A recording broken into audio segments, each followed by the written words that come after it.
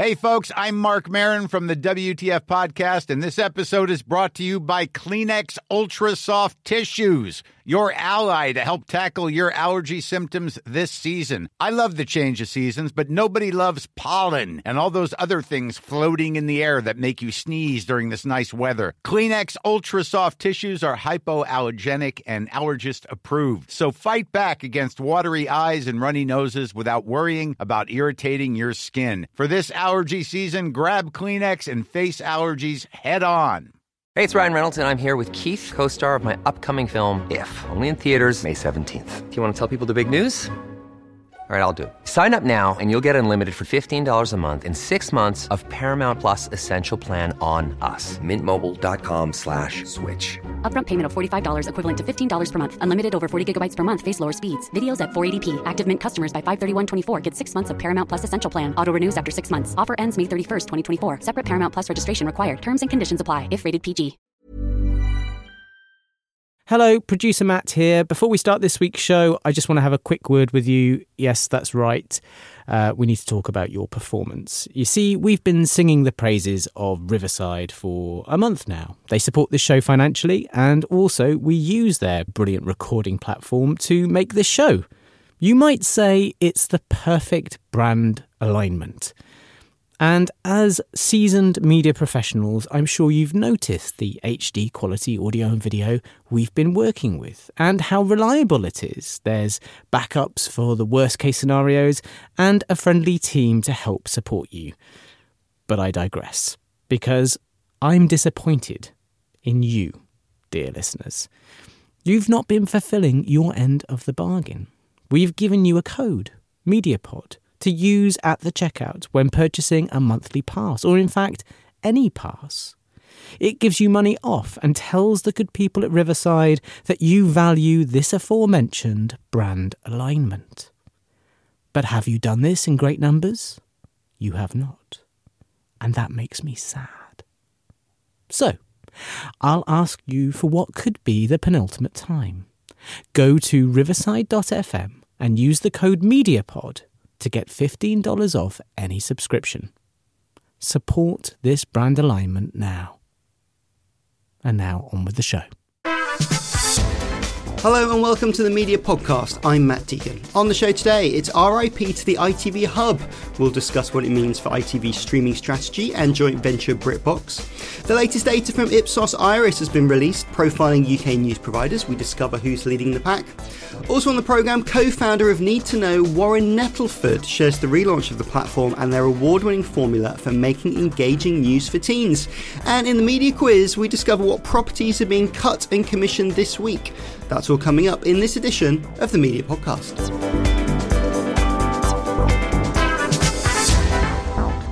This week, as refugees flee Ukraine, journalists, YouTubers and Sean Penn are entering the war zone to cover the unfolding events. Alongside fighting on the ground, an information war is playing out with Russian reporters and even editors on Wikipedia under pressure to describe the war as a military operation. Globally, a digital storm is raging, with RT being pulled from Foxtel and Sky platforms. And from the BBC to Netflix joining a cultural boycott in response to Vladimir Putin's invasion of Ukraine. And in other news, the acclaimed TV documentary maker Roger Grafe has passed on, aged 85. The award-winning producer had a huge impact in the UK, delivering hard-hitting documentaries on the police and courts. He'll also be warmly remembered for producing the first ever comic relief. And with me to unravel some more of the media stories this week is Charlotte Tobit, UK editor of the Press Gazette. Welcome, Charlotte. The FT has hit 1 million paying digital subscribers. This isn't that long after the New York Times achieved a similar result.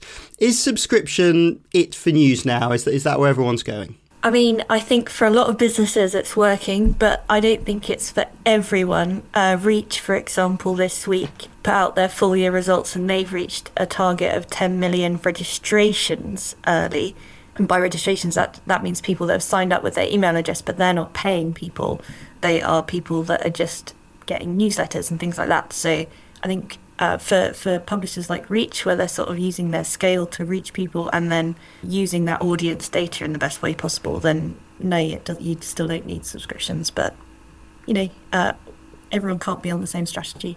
So also joining us on the show today from Australia is James Cridland, editor of Pod News. James, news that Twitter could be adding podcasts to its platform. What do we know about that? Yes, that's interesting. What do we know about that?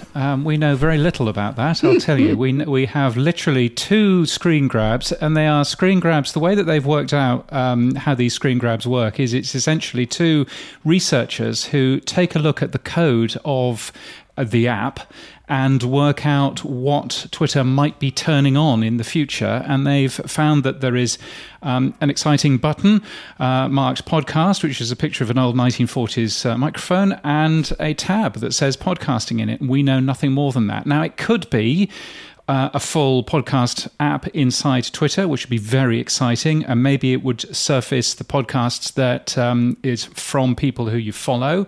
Or it could be reheated Twitter Spaces conversations, and that might be slightly less exciting. But Twitter have said absolutely nothing, and the only thing that we know is a little picture of an old-fashioned microphone and the word podcast next to it. Twitter would be a pretty good podcast app, wouldn't it? You know, bring together what your friends maybe consume, and it's an app that a lot of people, if you use it, have it kind of open all day. Yeah, I think Twitter would be a fantastic podcast app. And one of the benefits, of course, of Twitter for those people who use it, and of course, not everybody uses it, but for those people who use it, it's got this really deep social graph. It understands what you're into. It understands what type of content that you interact with. And so therefore being able to surface podcasts in there as well makes a bunch of sense. They did buy the team behind Breaker, which was a very good podcast app last year. So they've clearly got the chops and the understanding of how podcasting works. So fascinating to watch what happens there. And obviously the big podcast story is that entries are open now for the British Podcast Awards, which if you have a podcast, you should enter at britishpodcastawards.com. Right, plug over. A story that's been of much speculation. ITV has bought out the BBC's share of BritBox UK. That's ahead of the launch of its new streaming service, ITVX. It seems to be a sort of slightly minor point on them going big on their new streaming service. But that relationship's an interesting one to explore. What does this buyout mean for BritBox? James? This buyout is interesting. BritBox is available obviously in the UK, but is also available in other countries. We have BritBox here in Australia. I haven't tried using it. And BritBox is also available in the US. I think one of the problems in terms of BritBox overseas, certainly, is that many of the other broadcasters have already snapped up the best bits of the BBC's output and indeed of ITV's output. So therefore, it's not available on BritBox, it's available on other things. It's available through Foxtel, it's available through Stan or through Binge or the various individual services which are available here. And so from that point of view, BritBox is a weird sort of mix of basically quite old stuff that some people like, and that's kind of it. I think in the UK, though, it's a very different conversation, and I think, ITV is clearly focusing much more now on its own plan moving forward, getting rid of the ITV Hub and moving into ITVX. Do you think this deal to sort of edge the BBC's ownership out of BritBox in the UK, it still is co-owned with ITV overseas, do you think that's led by the BBC, or do you think that's led by ITV? Who asked who to get out, do you think?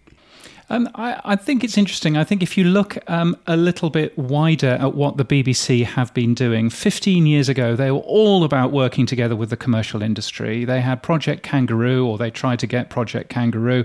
They successfully launched Radio Player, which is all of UK radio in one place. YouView, of course, was a fantastic service, which the BBC was very much involved with, and other things as well. Now you get the the idea that what the BBC is keen about now is building their own properties and not working together with other people. So it's the iPlayer or nothing. It's BBC Sounds. That's basically where things are going, and they're pulling off open podcasts and everything else.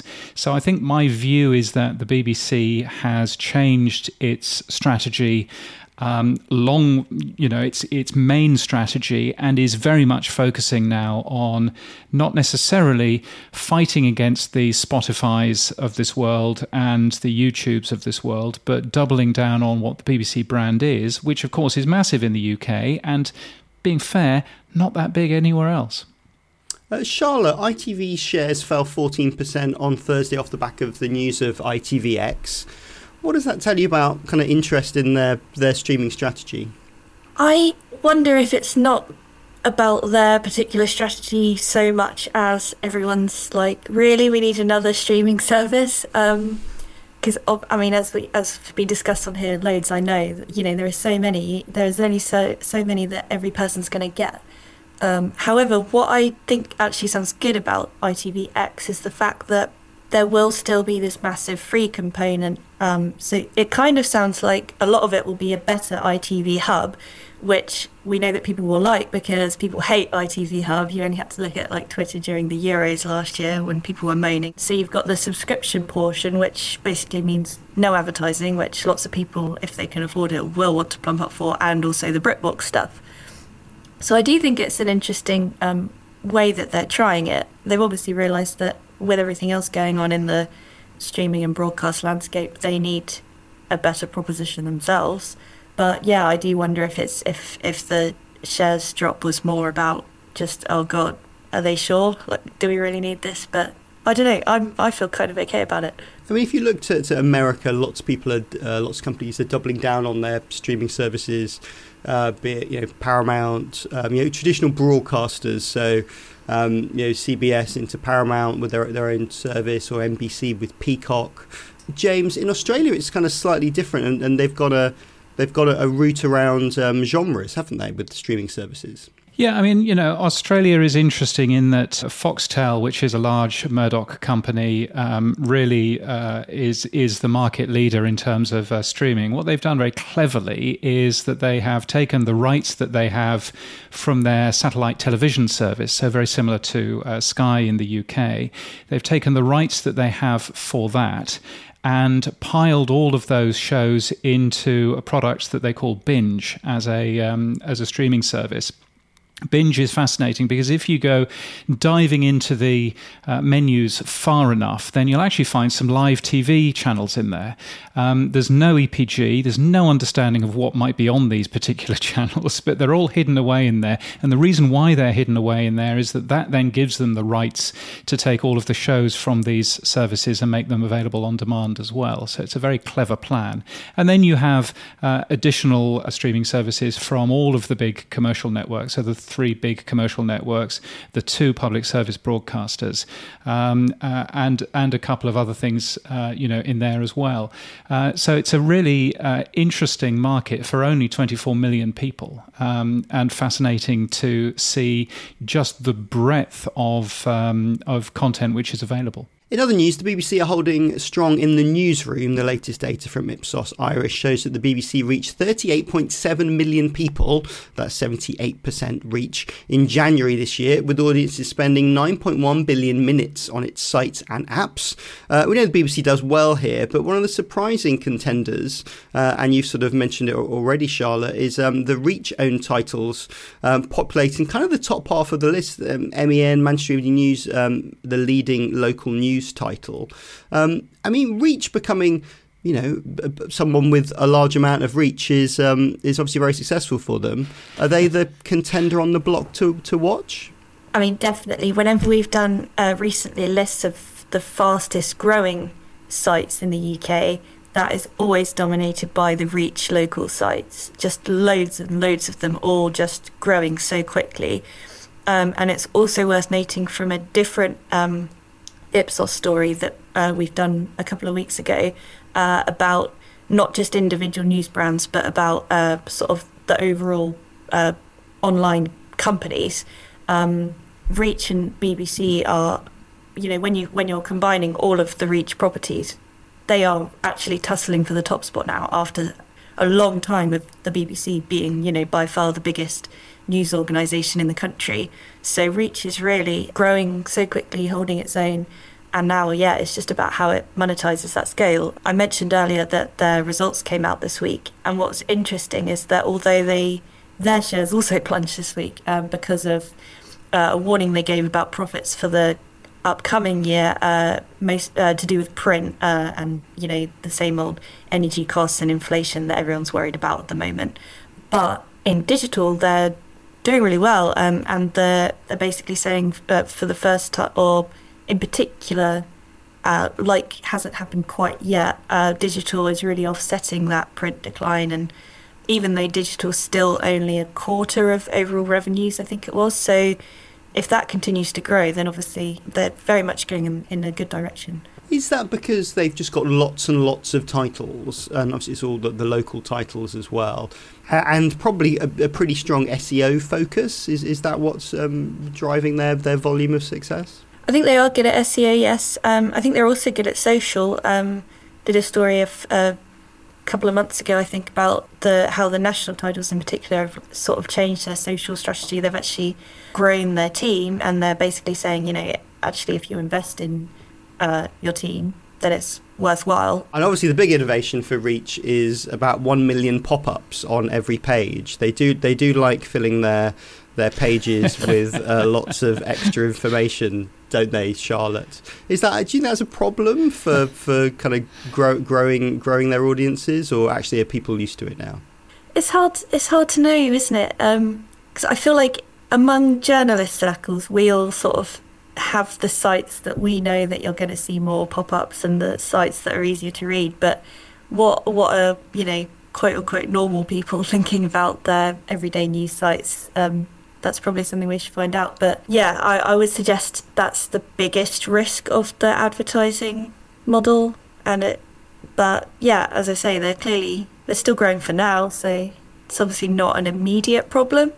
The one thing I've noticed in the Ipsos Iris data is that actually what we're seeing here is we're seeing all internet traffic. So the BBC's number, 38 million, is everything that the BBC is doing. That includes iPlayer and CBeebies and the Radio 2 website. It's not just the BBC News website.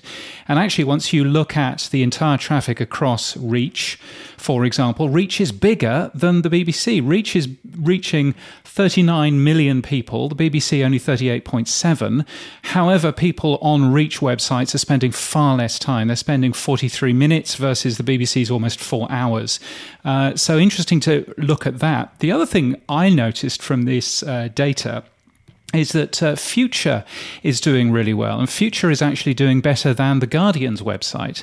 And one of the things that I think everybody assumes is the future of the internet is that magazines and that sort of magazine information is going to go away, because why on earth would you look at individual magazines like that? But Future has a lot of different magazines and is doing fantastically well, according to some of this information. So perhaps there is a future for some quite carefully targeted niche titles that Future puts together. And Future have obviously been building up quite a lot of scale recently, acquiring some of the Dennis publications that we talked about in a previous week as well.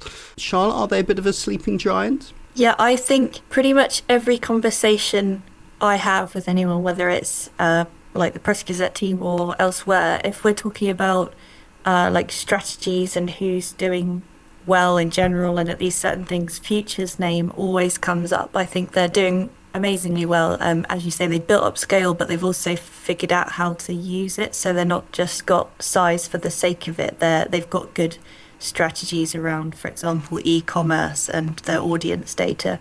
I definitely think they're one to watch if you're not watching them already. And James, looking at kind of Australian news strategies, there was a big furore last year with Google and Facebook having to pay your news providers to have content on their platforms. Has that all calmed down? Yes, it's all calmed down because Google and Facebook both got their checkbooks out without having to wait for the government to tell them to do that. I mean, if you ask my own personal opinion, I think it's ridiculous. But the difficulty, of course, because Google and Facebook jumped in and said, oh, it's okay, we'll pay you some money, is they've done it on their terms rather than on the government's terms, which means that Murdoch is very happy because Murdoch has a deal. You know, the Seven Media Group has a deal, the ABC and SBS has a deal, and virtually nobody else does. So if you're one of the smaller publishers, if you're the Saturday paper, for example, or you're a small regional news provider, then you've got nothing out of that particular deal. And so the government doing their saber rattling hasn't actually helped particularly much. The concern, of course, is that people in other countries, and particularly Canada, have looked at what's happened in Australia and gone, oh, brilliant, we can get money for our news organizations by threatening Google and threatening Facebook as well. And so I suspect that we'll see more of those to come. If they're going to do that, my advice as somebody that watched it happen here is to go through with the actual law rather than just to sit there and force Google and Facebook to end up doing their own thing, because I don't think that's particularly helpful. I mean, just quickly, Charlotte, Nadine Dorries here said that she's up for an Australia plus plan to roll that same sort of idea in the UK. Do you think that is on the cards? I mean, yeah, ideally there does seem to be the appetite for it from publishers here, and my colleague Will Turnbull did a story a couple of weeks ago where he spoke to some sources on Fleet Street, or what we still know as Fleet Street, and they seem pretty confident that this is going to happen. None of this type of legislation seems to happen very quickly, but obviously there is appetite for it to happen quickly, so it just depends on how much pressure is put on the government, I suppose. Okay, moving on. Need to Know is a new news service aiming to make current affairs as trendy as the Kardashians. After covering the 2019 UK general election for young people, they bagged a Royal Television Society Award for Journalism. Now Need to Know is back, relaunching as a digital network, with their first episodes going out on YouTube this week. I spoke to co-founder and former Channel 5 news presenter Warren Nettleford to learn about the startup's plans. I mean, we had a really clear plan in terms of which episodes we were releasing in which week and tying it into what we thought the media agenda would be. And then President Putin decides to invade Ukraine, which obviously is now the only story in town.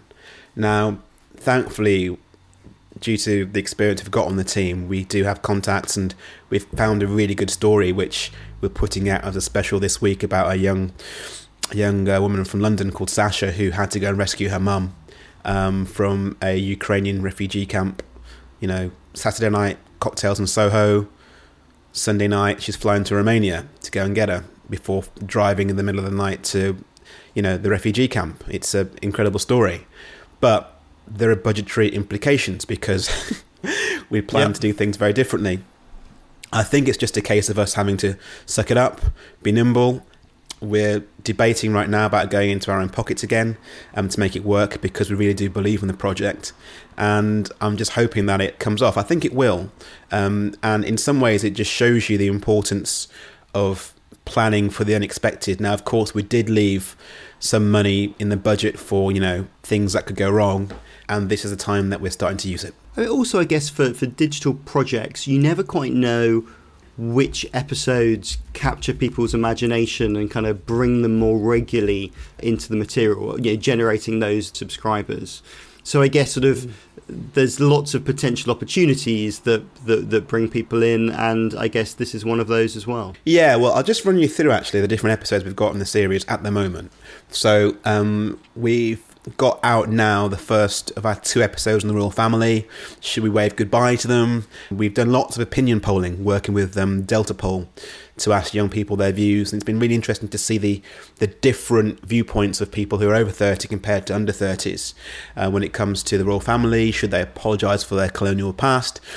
Then we've done an episode on cannabis. Is it time to legalise it or not? We've done something on fake news, which I think is really pertinent quite now. We've got a fantastic interview with the editor of the BBC Disinformation Unit, Rebecca Skippage, who talks through what they do to tackle fake news and how they work, which I think people are going to be really interested in right now, especially as fake news is beginning to take over on social media and misinformation, or disinformation, I should say. We're doing an episode on influencers. Are they out of control? Do tech companies need to do more? Is there a need for greater regulation? Is it time to abolish private schools? We've asked that question. Should London divorce the UK? We've asked that question too. So these are like really big topics, but with news lines attached to them as well. And now, of course, we've got Ukraine too. So these are just some of the episodes in the series. Young people and the news, I mean, obviously, it's that sort of instant view, oh, young people aren't interested in the news, which I think we all probably know is rubbish and not true at all.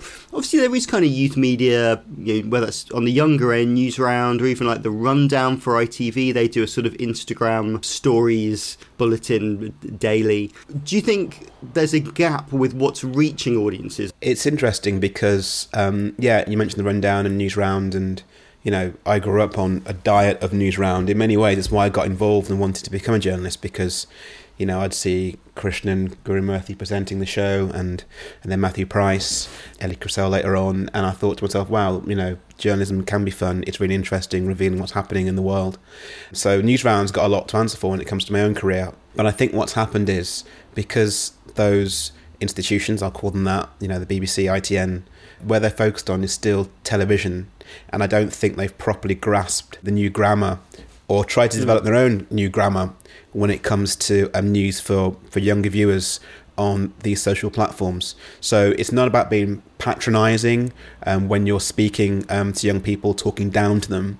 It's about just clearly explaining, but understanding that the way that someone interacts with news content on their phone or on YouTube or on Instagram or TikTok is going to be different.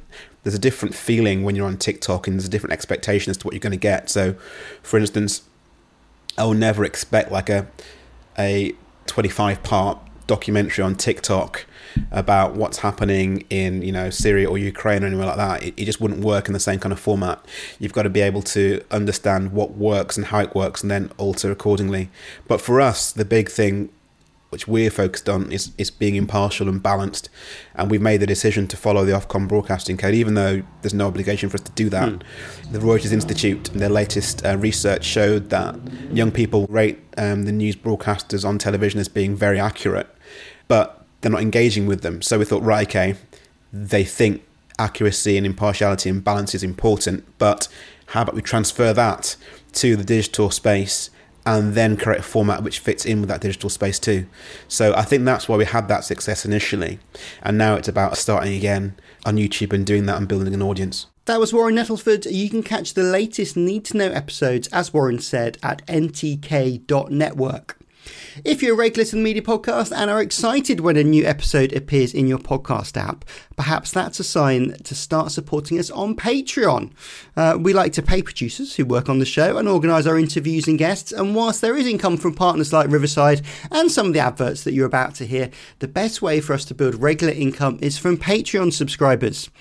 You told us that you wanted the show to be weekly, so for us to keep it coming, we do very politely ask for your support if you can afford it. Just head over to patreon.com/mediapod, and as a supporter, you'll get longer form interviews with our guests, just like Warren Nettleford.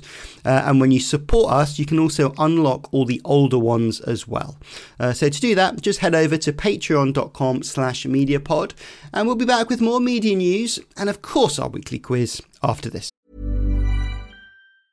Cool fact, a crocodile can't stick out its tongue. Also, you can get health insurance for a month or just under a year in some states. United Healthcare short-term insurance plans, underwritten by Golden Rule Insurance Company, offer flexible, budget-friendly coverage for you. Learn more at uh1.com. Hey, I'm Ryan Reynolds. At Mint Mobile, we like to do the opposite of what Big Wireless does. They charge you a lot. We charge you a little. So naturally, when they announced they'd be raising their prices due to inflation, we decided to deflate our prices due to not hating you. That's right. We're cutting the price of Mint Unlimited from $30 a month to just $15 a month. Give it a try at mintmobile.com/switch. $45 upfront for 3 months plus taxes and fees. Promo rate for new customers for limited time. Unlimited more than 40 gigabytes per month slows. Full terms at mintmobile.com. You should celebrate yourself every day, but some days you should celebrate with jewelry. Whether you want to commemorate an unforgettable moment or just bring some added sparkle to your collection, Blue Nile can offer you expert guidance and a wide assortment of jewelry of the highest quality at the best price. Go to BlueNile.com today and experience the ease and convenience of shopping Blue Nile, the original online jeweler since 1999. That's BlueNile.com. BlueNile.com.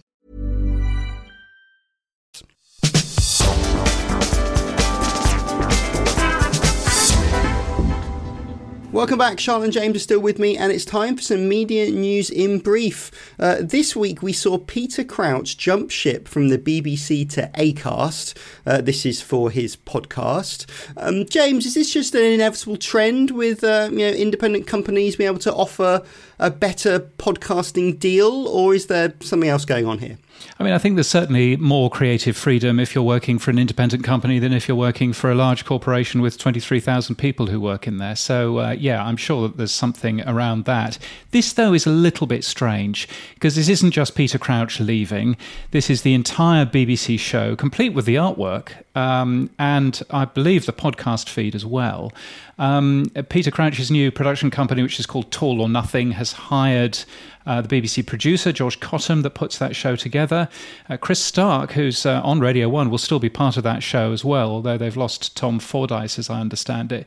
But it's a very strange one to me. You know, BBC 5 Live started that show in 2018, and it's had more than 60 million downloads.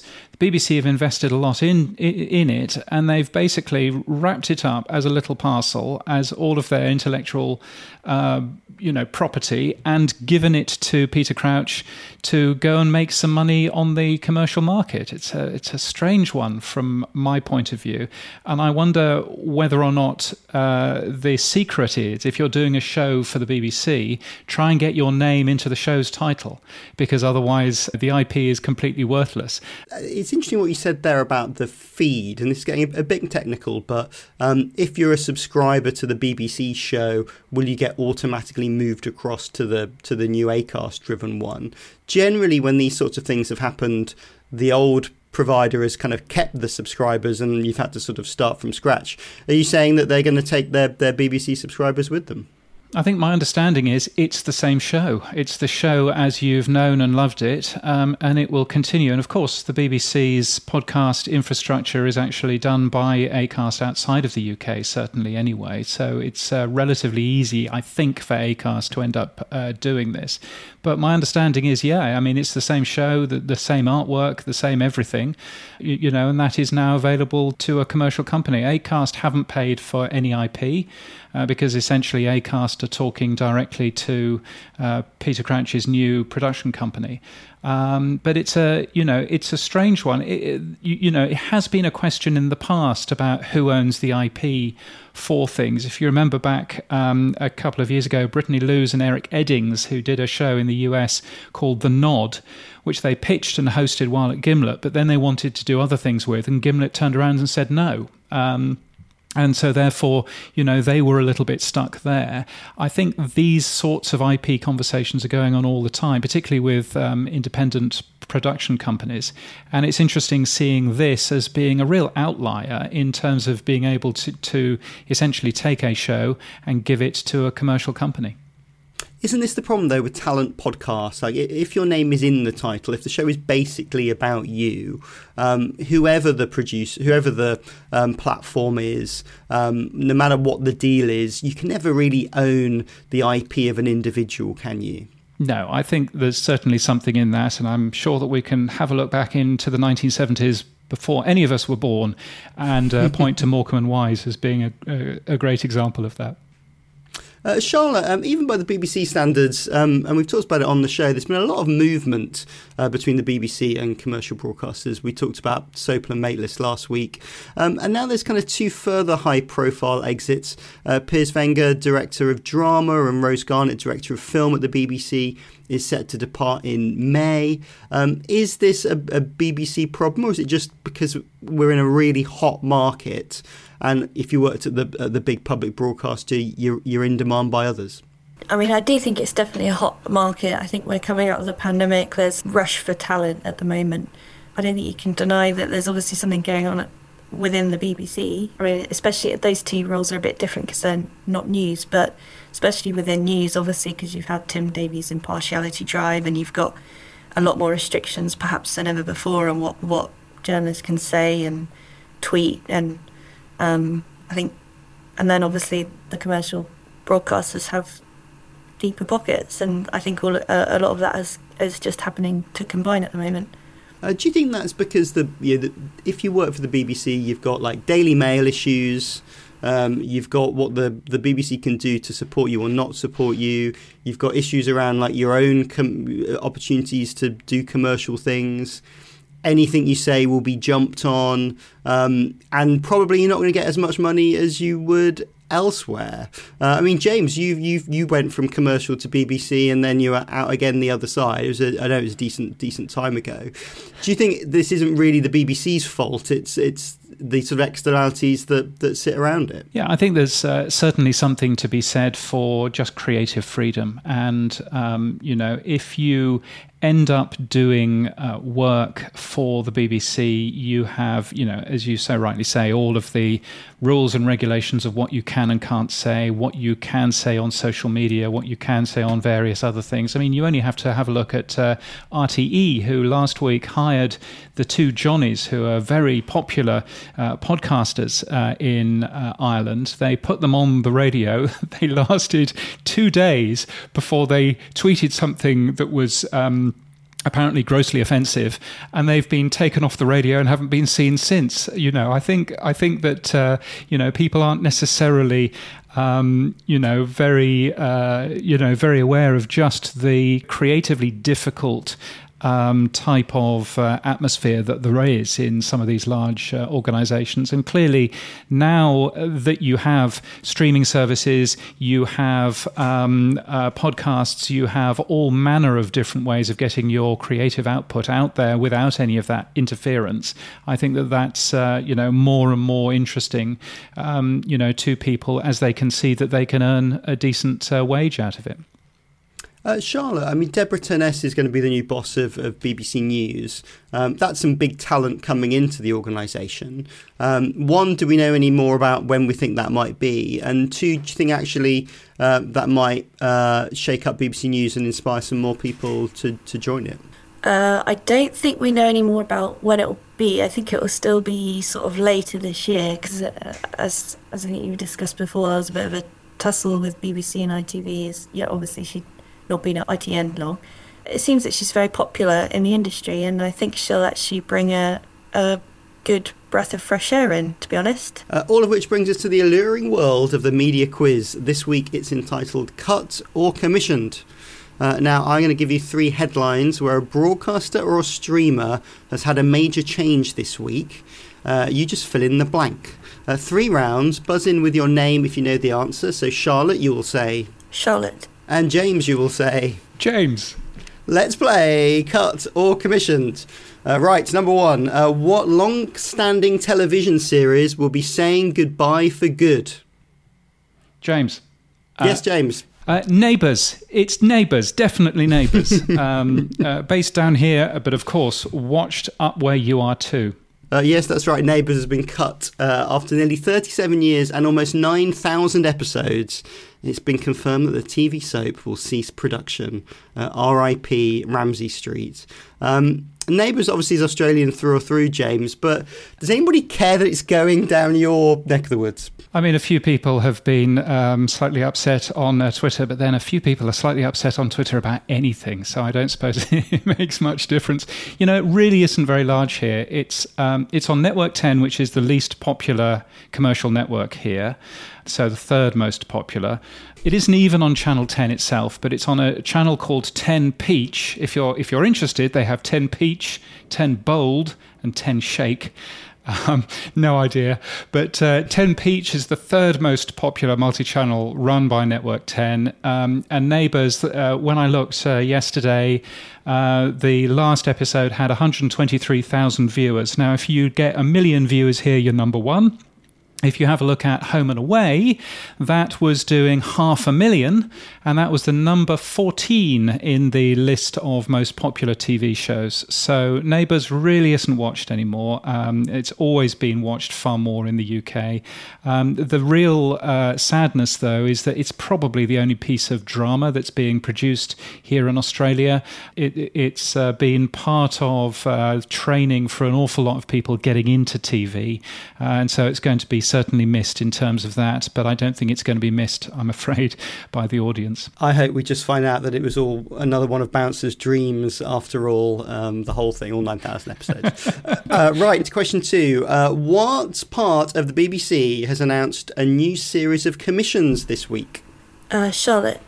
Charlotte. The sort of factual arts, factual entertainment, some documentaries. There's a new one by the people that did Once Upon a Time in Iraq, which was hugely popular and really, really good. They've got Scarlett Moffat, interestingly, for a show, which I think she's usually on ITV, so I was interested to see her pop up. But yes, lots of good stuff at the BBC, which I just thought I'd take this opportunity to mention. Obviously, everyone's been talking this week about the BBC in Ukraine, and then yesterday I had Nadine Dorries in the Commons.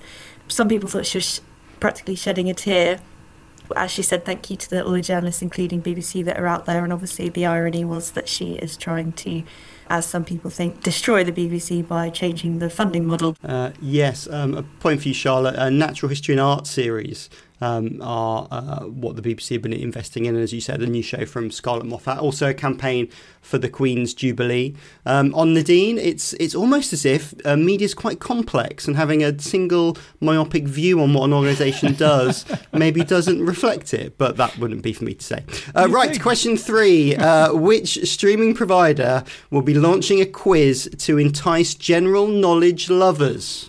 Charlotte, Netflix. I think this show's called Trivia Quest, which, by the way, I don't know if you guys have tried the new Charlie Brooker Cat Burglar, which is sort of a mini version of the same thing. It's like, I think it was like a 10-minute cartoon and that was trivia as well, as opposed to making a choice that was based on trivia. So I quite enjoyed that. I thought that was really good fun. So I actually think this could be a really fun idea. They're definitely leaning into doing interactive things. Obviously, Bandersnatch was the first one. And as you mentioned there, the same people have made a sort of Tex Avery-inspired quiz show. But yeah, as you said, the brand new interactive daily quiz show is going to be coming to Netflix subscribers soon, Trivia Quest. James, do you think Netflix has found its Wordle? Is that what they're after? Well, yes, I was wondering whether or not this was a Wordle type thing.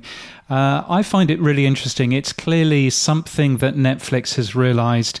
You know, I mean, at the end of the day, you've got some shows which Netflix has, which other people don't, and then you've got the rest of the catalogue, which is relatively available all over the place. And so Netflix, just like Spotify and just like other services, is looking for something which is a little bit different. And if interactivity is going to be one of their differences, I think that's a great thing for them to be concentrating on. And that's the end of the quiz. Charlotte, you're the winner. You'll be getting that big picture of Mrs. Mangle in the post from the Neighbours archive. And that's our show for today. My thanks to Charlotte Tobit and James Cridland.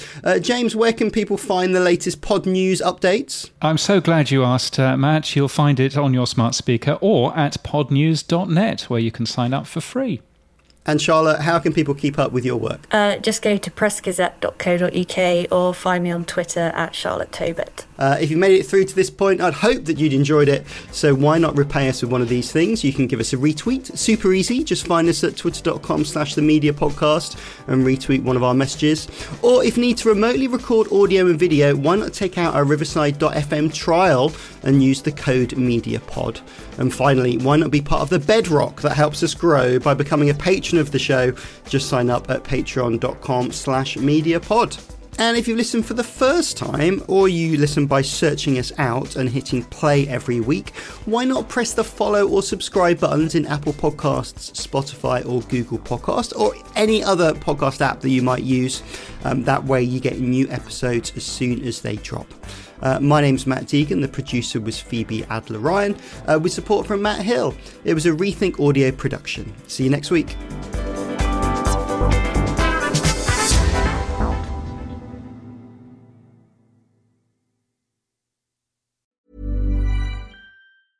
Even when we're on a budget, we still deserve nice things.